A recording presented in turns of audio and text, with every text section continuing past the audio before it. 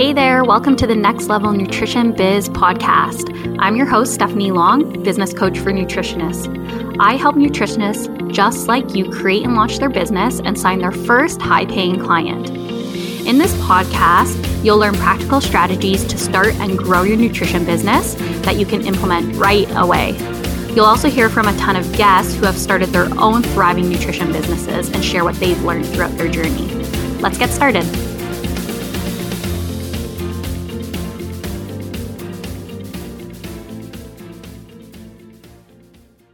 Hey everybody, welcome back to the podcast. So today I have Jackie here to talk all about how to make your nutrition business more accessible. We're going to talk about what is accessible nutrition, how we're maybe not making our business accessible, and how we can make our business more accessible for everybody. So Jackie is a registered dietitian in Toronto with a virtual practice and consulting business, Jackie Silver Nutrition, that focuses on nutrition for adults and children with physical and intellectual disabilities. She graduated from Ryerson University with a Master's of Health Science in Nutrition Communication and also has further training in mindful eating, which she incorporates in her client work. In her spare time, she enjoys cooking, baking, meditating, journaling, being outdoors, traveling, and spending time with family and friends. All of that sounds amazing. So welcome, Jackie, to the podcast. Thanks for being here.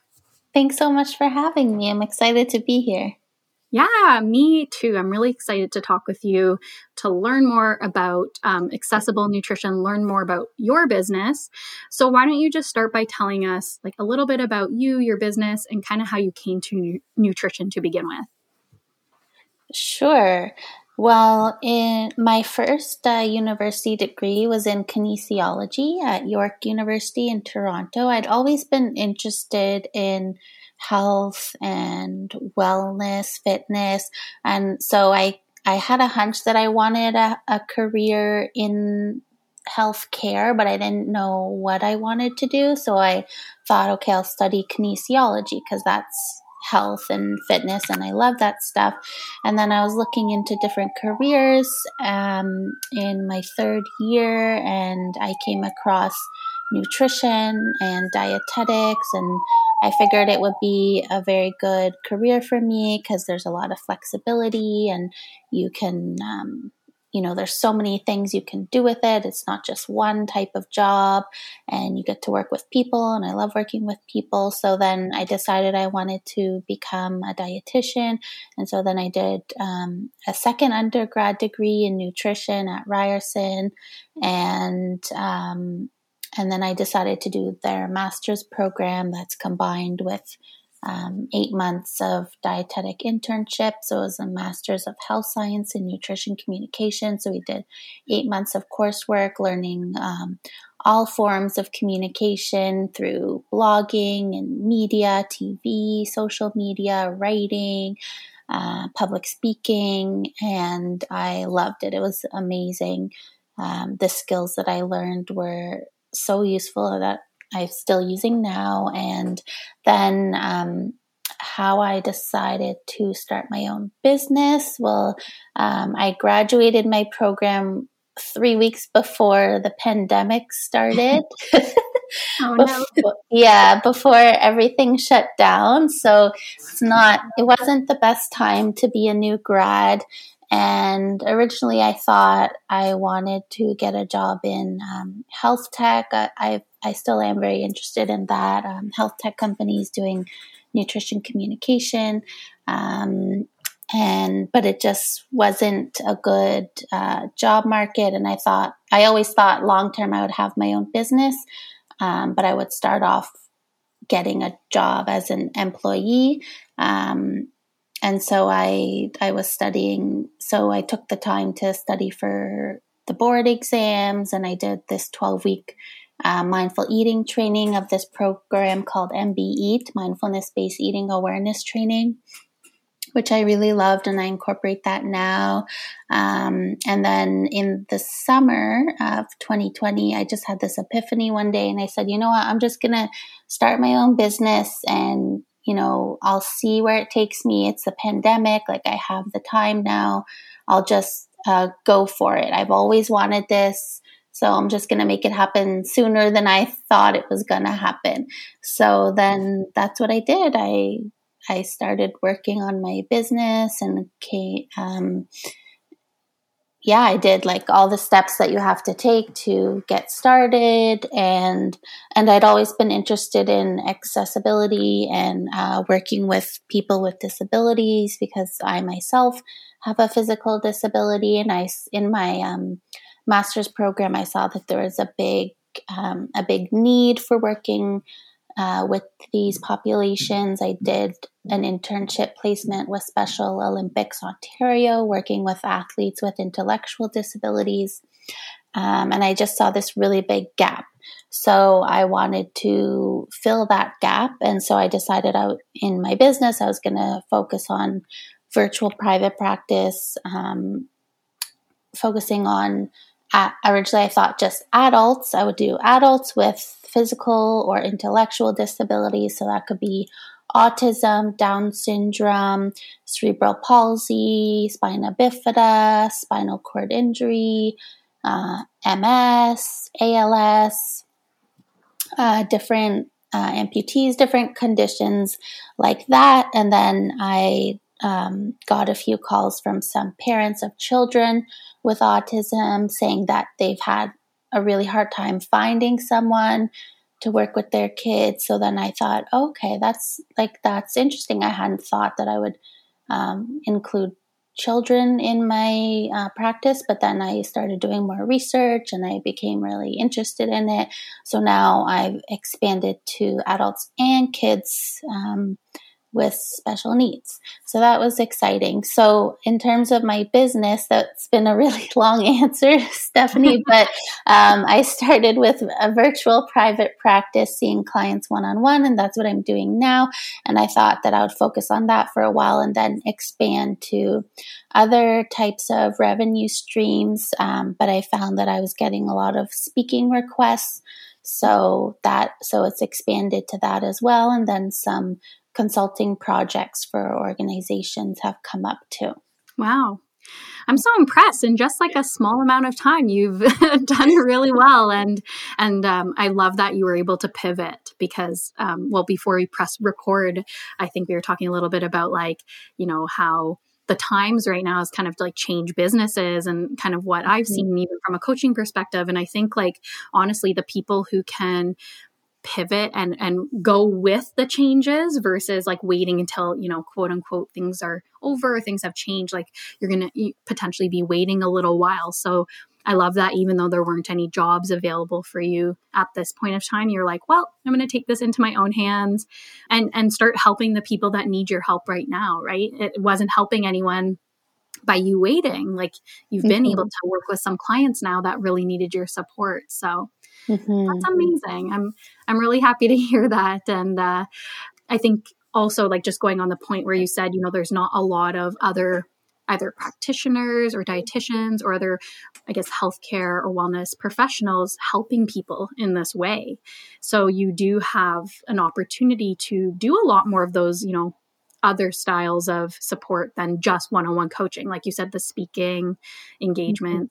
So I'm curious, do you feel like those came to be because of your affiliation with Special Olympics? Did that give you kind of that push forward because you had that internship and you were able to kind of get out in the industry? Or how are these people finding you to do these speaking engagements?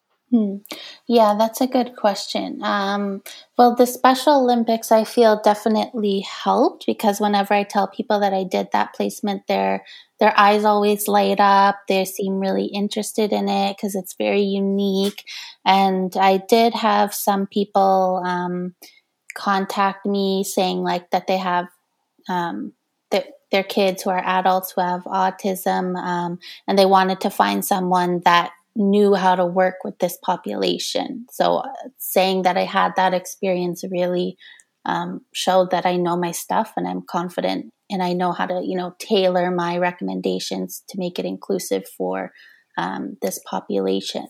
But then with the speaking engagements, most of them came through posting in Facebook groups, actually, of people with my niche, like some spinal cord injury Facebook groups, spina bifida groups, and people just saw my post and reached out to me. Oh, so that okay. was, Well, yeah. let's chat about that for a second, because that's really interesting. So in those groups, were you more sharing like your experience as someone with a disability, and it kind of naturally progressed into you then sharing about your background and your business? Or was it like you posting saying, hey, this is what I'm doing in my business, and if you need support, I can help you? Well, in most of the Facebook groups, I find they don't let you promote your business. But in some, for example, someone had posted looking for someone who knows how to talk about bowel management in people with spina bifida. And I just wrote a comment like, hey, by the way, I'm a dietitian. I have a private practice. This is my website, like no pressure, and then from that, people just, I guess they must have seen the comment and then privately messaged me. Mm-hmm. That's cool. Yeah, I never anticipated that. But some of them, I would message the admin person and tell them about my business. And they said that like I could post a little blurb about my business because it was so relevant to the group. Yeah, I love that. I always love that approach of like kind of asking for permission first to make sure, because these groups, those communities, I don't want to say can be like, I guess they're like a safe space in a sense, right? And then we don't have business owners want to go in and like disrupt that energy. So I love that you asked to make sure it was okay to do so. Mm-hmm. Yeah, and I don't want to sound spammy. I want to sound just natural, no pressure, just putting it out there type of vibe.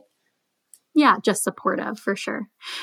So I have a question, because you had mentioned like sharing your own experience, and then people were kind of like naturally drawn to you that might also have either physical or intellectual disabilities coming to work with you. What are your thoughts or feelings on like someone who might not, like as a practitioner, have physical or intellectual disability? Can they still work with this demographic of people? Or do you suggest that it's harder because they might not understand fully the perspective of what that client's going through? I think that they can, with the proper awareness and training, they can work with that population.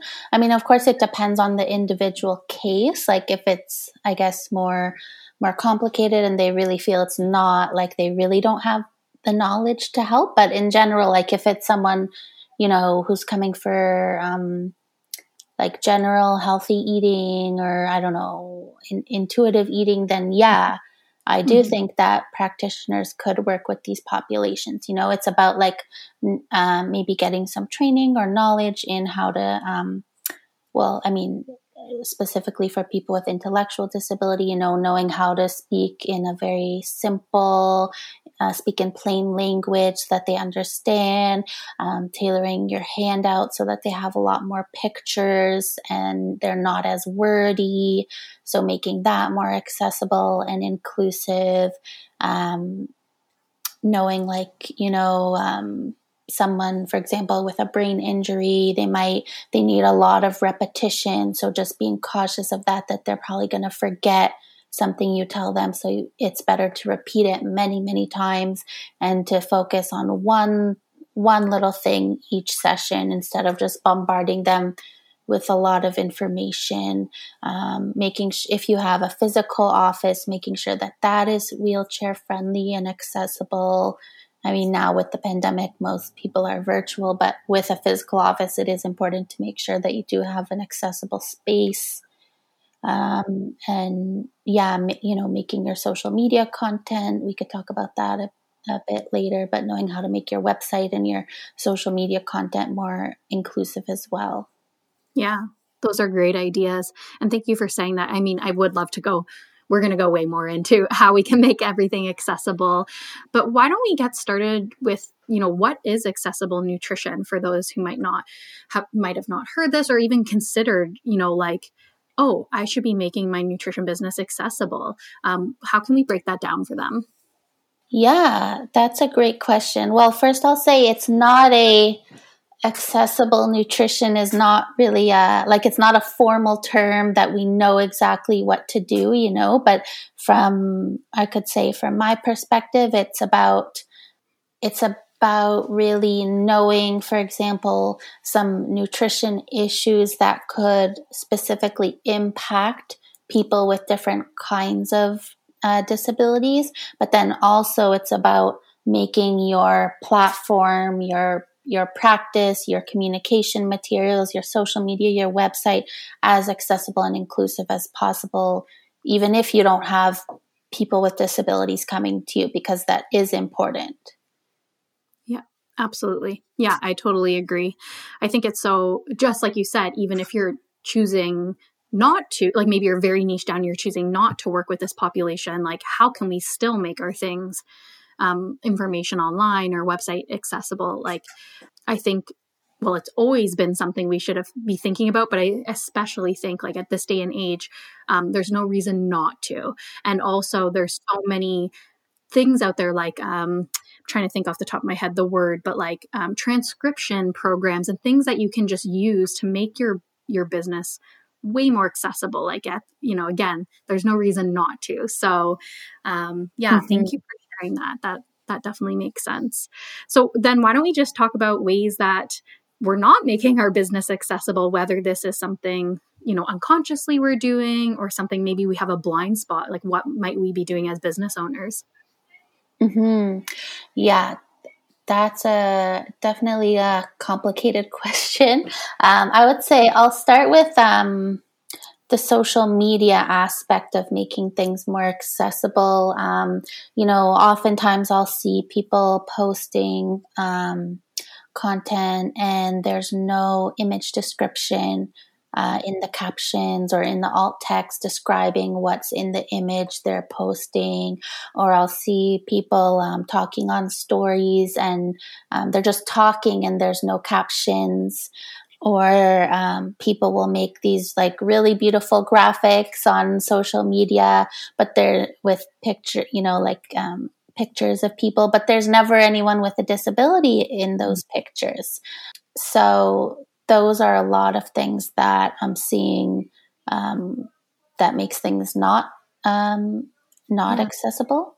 So, how to make those accessible is, like I always tell people, try to include an image description that describes the image that you're posting on your social media. You could just write like at the bottom of the caption, image description, and then just briefly describe what the picture is, because someone who's blind, they won't be able to see the picture, but their screen reader will tell them the image description, and then they'll know, it will give them context of what is in that image. And I always try to write captions in my Instagram stories, so that people who might be deaf, they can't hear, they can see what you're saying with the words. And I've also, some people have told me that like they always listen to their stories on mute because they have little kids at home and they don't want to wake them, so that they find the captions really helpful for them too. So that's the nice thing about accessibility, that it doesn't just benefit people with disabilities, it really benefits everyone. Yeah.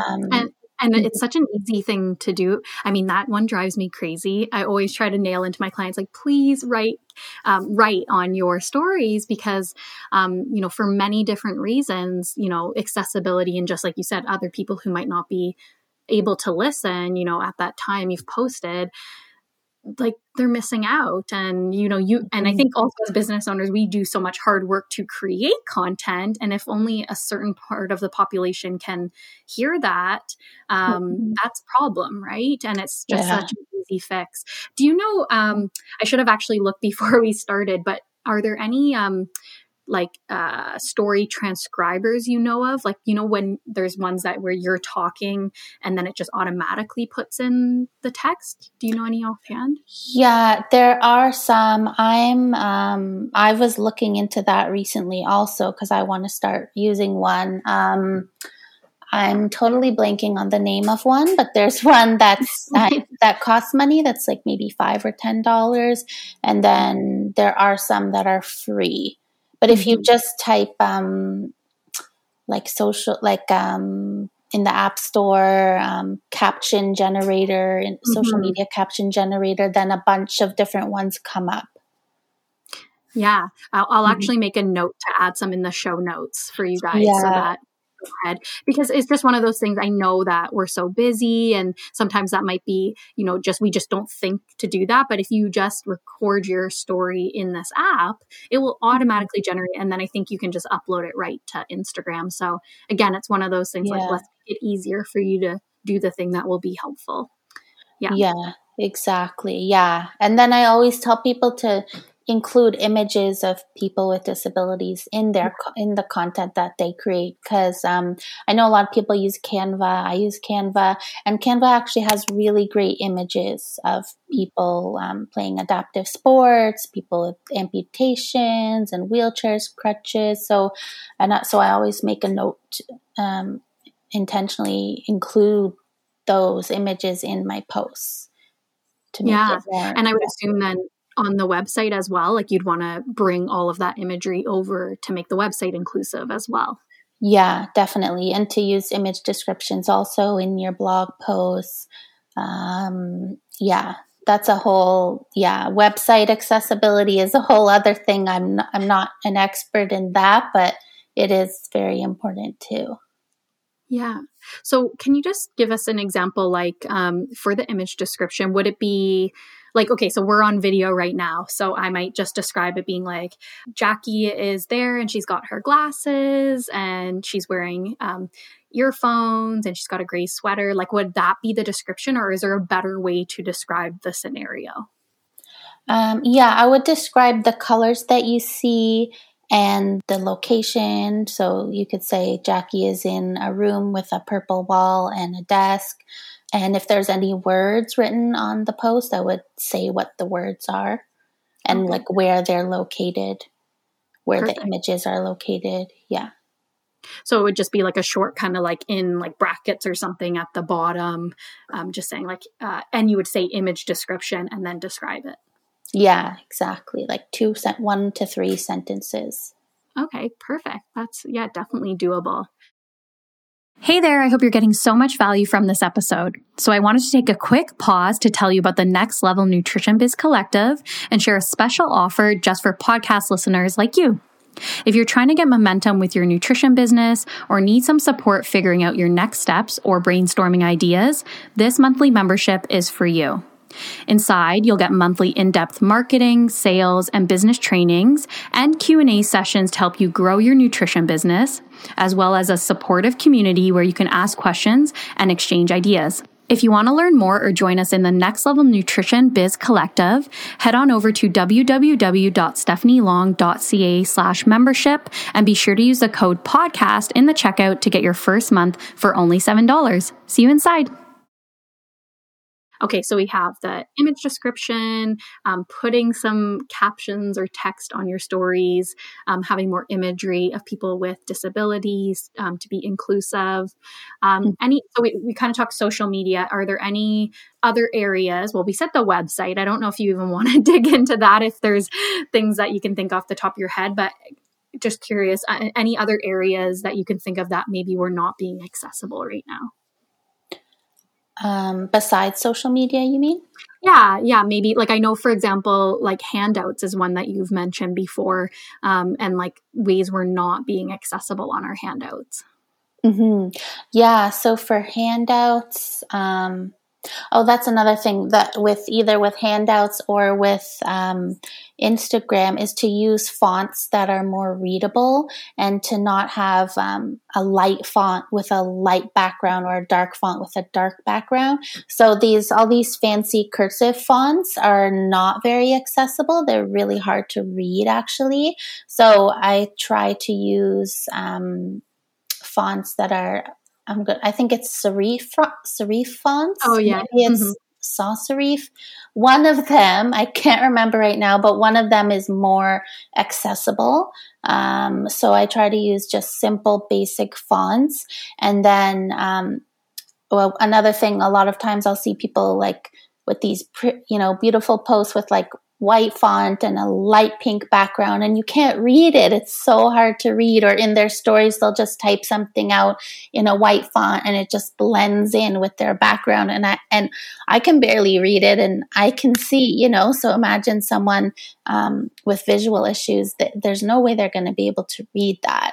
So you want to use light fonts with a dark background, or dark fonts with a light background, so that it's super clear and super easy to read. And so that you can do that in your handouts also. And depending on the population you're working with, but including an image next to the words. So for example, I did something for Special Olympics where originally it wasn't super readable, and then I got some good feedback to put images next to every word so that they knew what it was, just in case they don't read, because there are a lot of people who can't read. So, if you're making a snacks handout, like now I'll put an image of that snack right next to it, so that's very clear what words it's corresponding to. And then, I keep the fonts, try to keep them big, try to keep them simple, and include, if it's relevant to the handout, to include people with disabilities, but also to include, people in different body sizes and skin colors and cultural backgrounds. I'm also pretty conscious of that too. Yeah, absolutely. Well, the first thing I want to say is I am so guilty of the light colors and the light fonts. And every time I post something, I'm like, this is hard to read. So that will be something I'm going to commit to changing. It's hard when you pick like light colors for your brand and then, still trying to make it look, but it's like at the end of the day, that matters the least in terms of, okay, this is actually readable. Can people digest this information? But yes, I do struggle with that one. So I'm glad you pointed that out. And then with the handouts, one thing that I used to include the images too, and maybe not consciously for the same reason you're saying.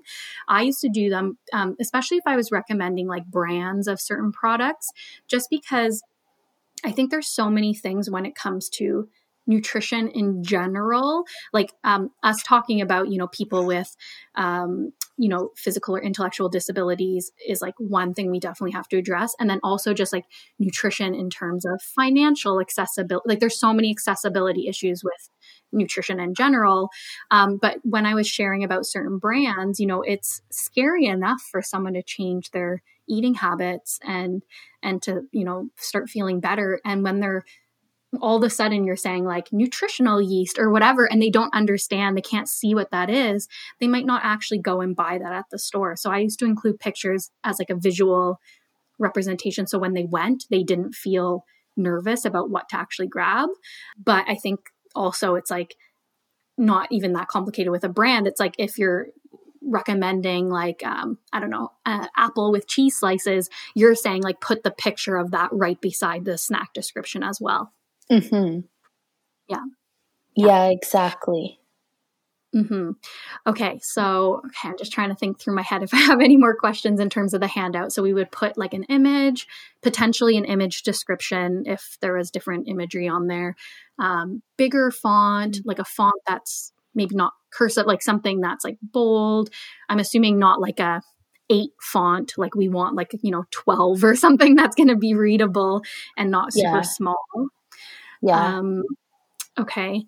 And not too much that's all caps, because that can be a little bit tricky to read too. Okay. So like a combination, like you could have maybe like a title that was caps or something, but your actual content should be easier to read. Yeah. And then also I'm curious about this because this is another one of my pet peeves. It was a hard lesson I had to learn in my own nutrition business, was giving like pages and pages of handouts with like very dense information.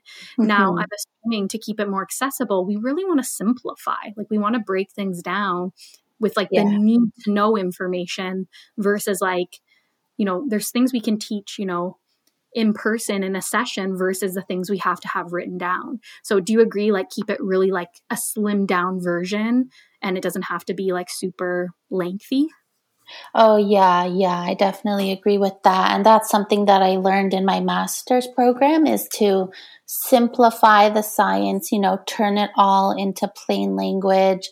We were taught to write at a grade 8 reading level. And yeah, and at the end of the day, they don't really want to know all the nitty gritty. They want like the practical, the simple, the short words, the realistic. So that's what I try to do in my handouts too. Just summarize like what are the key points here.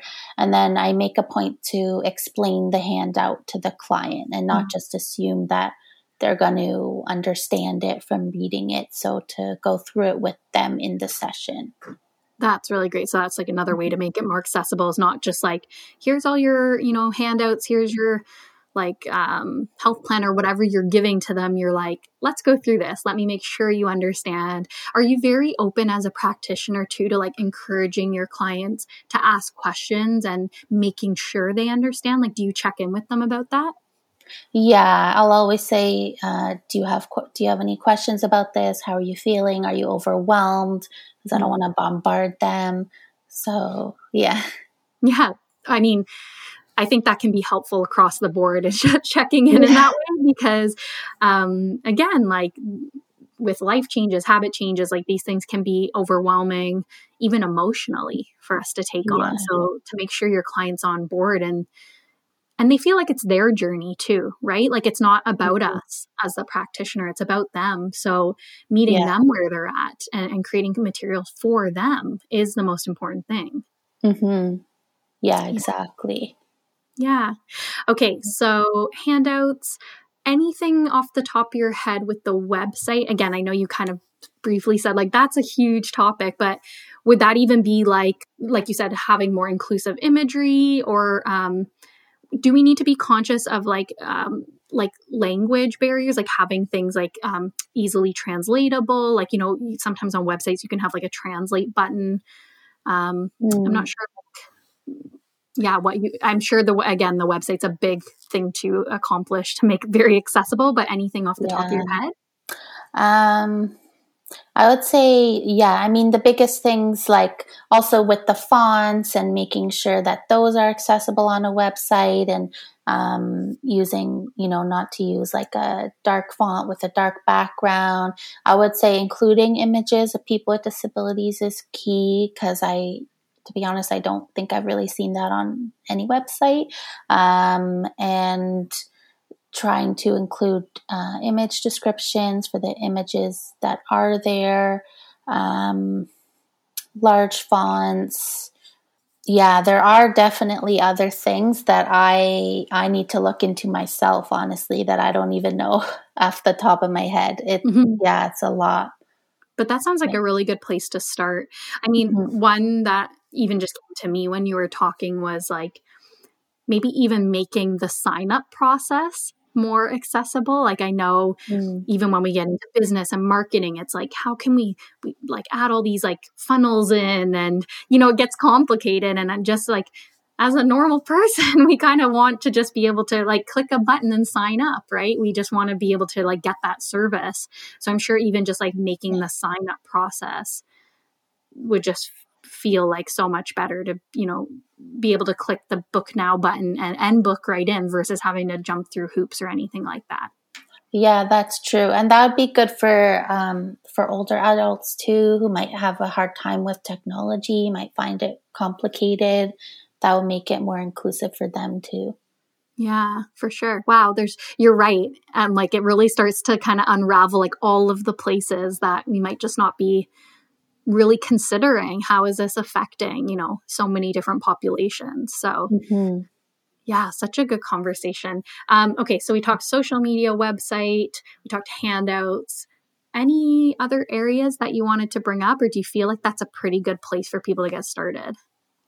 Yeah, there's more. I mean, we could talk about like if you're working with a client with a disability, some things to look out for, some assumptions not to assume, not to make certain assumptions. So I would say don't assume that if somebody, say you have someone using a wheelchair, don't assume that they're always in the wheelchair. They might also walk and use the wheelchair a little bit.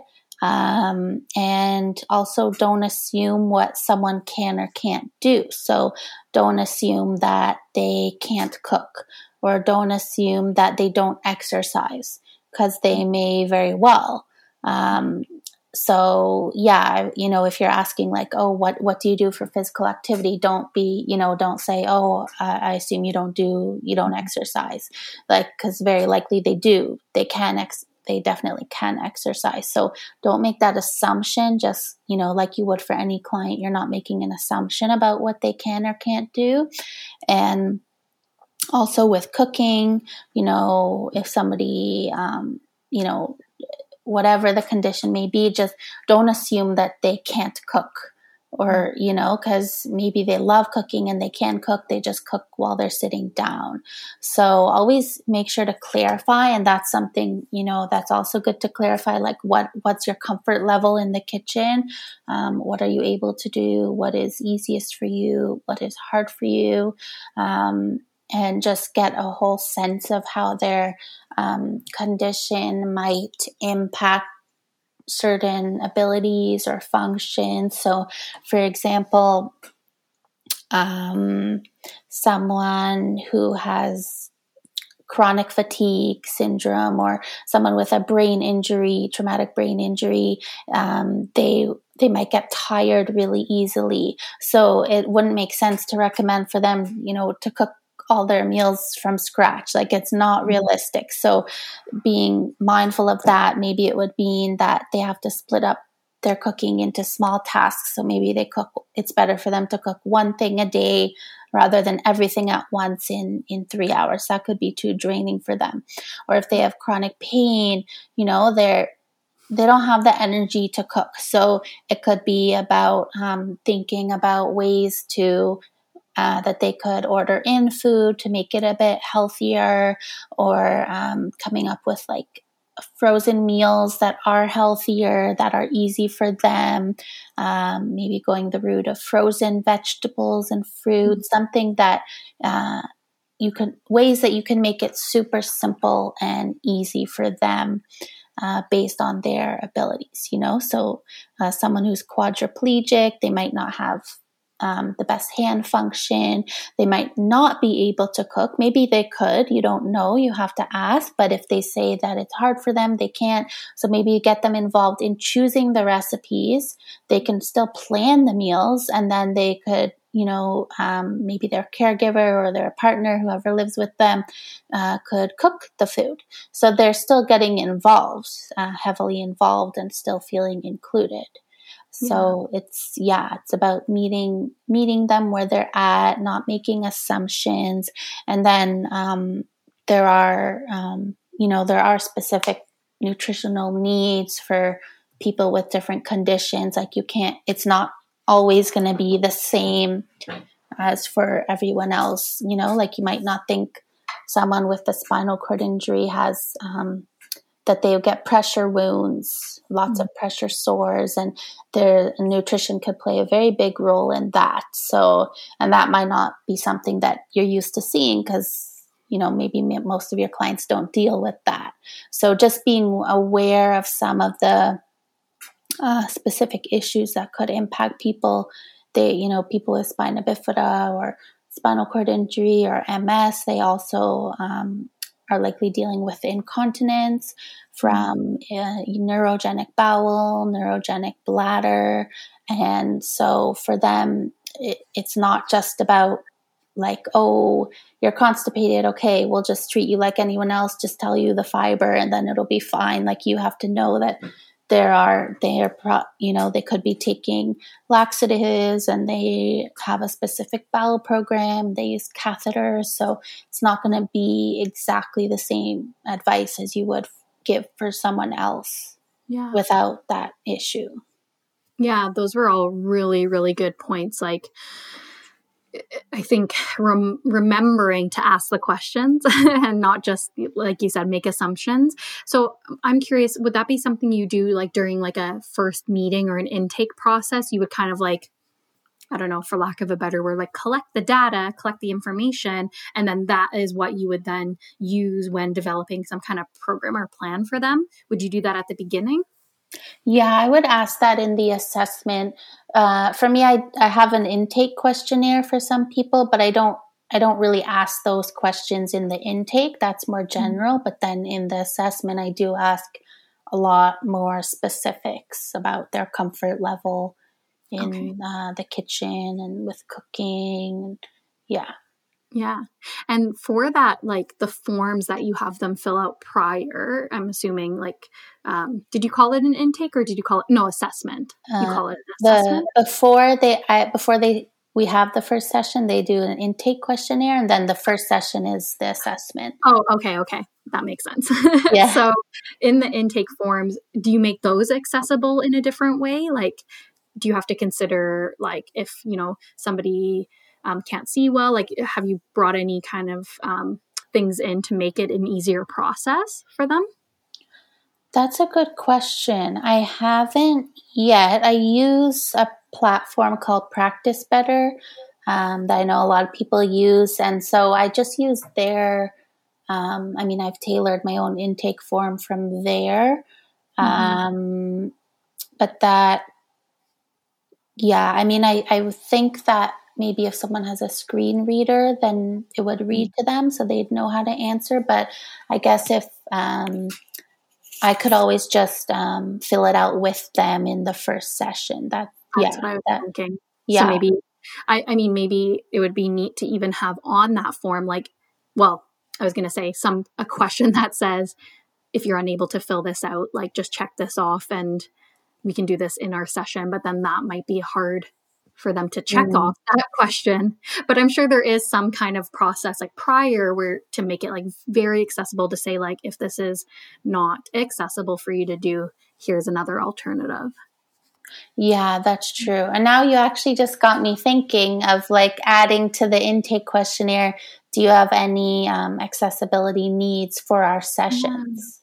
That's a great one. Yeah. And I'm assuming like as you're starting to think of different ways, you already have so many ways that now everybody can implement, and make this more accessible for their clients. But I'm sure it's a lifelong process of like, okay, I've done this one step, and then you work with a client and you're like, oh, I didn't even think of that. And then you add it in. I'm assuming it's like making the changes as they come so that you're always making things more accessible over time. Yeah, exactly. It's about making changes over time, like you said, and not being hard on yourself for if you don't have everything down pat. I don't even have everything down pat with it. Like it's a work in progress. Everything you do towards along the way to make your practice more accessible is a big step forward. Yeah, I totally agree. Well, this was awesome. Let's leave it there because I feel like that was a lot, like very actionable for people to get started. I would love for people to make some of these changes because I think it's so important. And the things that we can do, right? Like whether it was like getting that caption generator app on your phone for your social media or going to your handouts and just adding some imagery to give more context, very simple things. So thanks for sharing all of that. And I would love for you to just share now, where can people like find you, whether that's your website or Instagram, like whatever you want to share with us so we can come and follow you now. Yeah. So my website is JackieSilverNutrition.com, JackieSilver Nutrition. And then my Instagram is Accessible Wellness. And yeah, anyone is welcome to send me a DM or message me. I love chatting about this stuff. So I welcome any conversation. Yeah. I will also put your links in the show notes too, if anyone wants to find them there. And okay, let's leave it at that. But thank you so much, Jackie. This was awesome. I've really enjoyed this conversation and thanks again for coming. Me too. My pleasure. Thanks for having me.